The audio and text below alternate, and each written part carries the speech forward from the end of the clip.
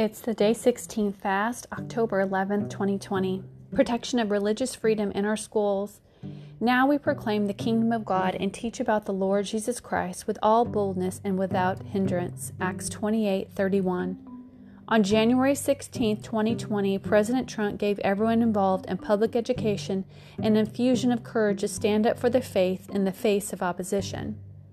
Rather than depend on local school boards to relay to the students updated rights on freedom of religion's expression, President Trump held a press conference in the Oval Office to make the announcement.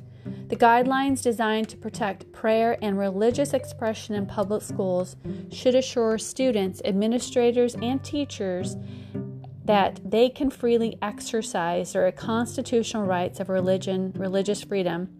If anyone is denied religious freedom rights, the new guidelines outline a way for the individual to file a complaint. Believers now have more protection expressed their faith in public schools than they've had in almost 60 years. That's amazing. Points for prayer. Intercede for all the students, the teachers, administrators on our school campuses who believe in Jesus, to be bold in their faith and not to back down in the face of opposition.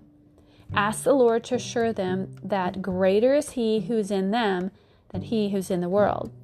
Also, pray for school administrators and teachers will not ignore the new guidelines and will allow students to express their religious freedoms on school campuses. Thank God for President Trump and his protections for people who express their faith in public schools. Bless our president and pray that as we take the freedoms given to us, our obedience will open the door for even greater religious liberty in every classroom. Also pray that the Holy Spirit will call bold believers to work in our public schools. In their positions of authority, they will exercise their First Amendment right to freedom of speech and freedom of religion.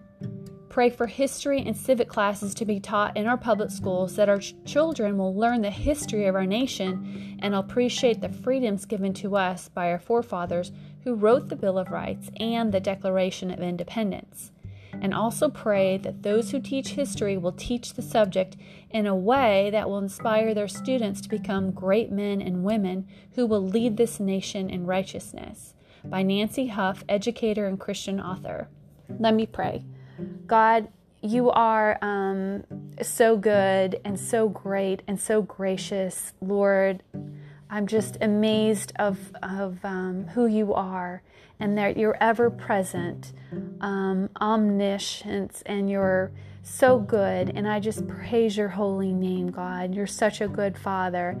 And God, I ask that you would help us to really be bold in our rights, our freedoms that we have to express our religious beliefs in you, Christ. God, I pray that we would know the law, that we know that we're protected under prayer and religious expression in public schools, and let our students be bold and be strong for the truth of the gospel of Jesus Christ. Let them exercise this religious freedom in a righteous and free way, God, and not have opposition. I speak against the opposition that wants to shut their voices off and close that. Lord, I pray that we would stand up boldly, confidently in Christ, knowing that you are for us. God, I pray that these history and civic classes that's being taught in a way that doesn't honor our Declaration of Independence or our Bill of Rights, Lord, I pray that it will be taught in the way it should be, and that our nation was built on a righteousness and on the glory of who you are, God. I pray that the Holy Spirit right now will overflow and intercede into every public school that we have in the United States. And I call for all the bold believers as teachers to work in those schools with confidence and know their position of authority, Lord, and that they can exercise their First Amendment right. And God, let you be glorified, and let the revival begin in our children. Let it begin in our schools. Let it begin now, God, in us.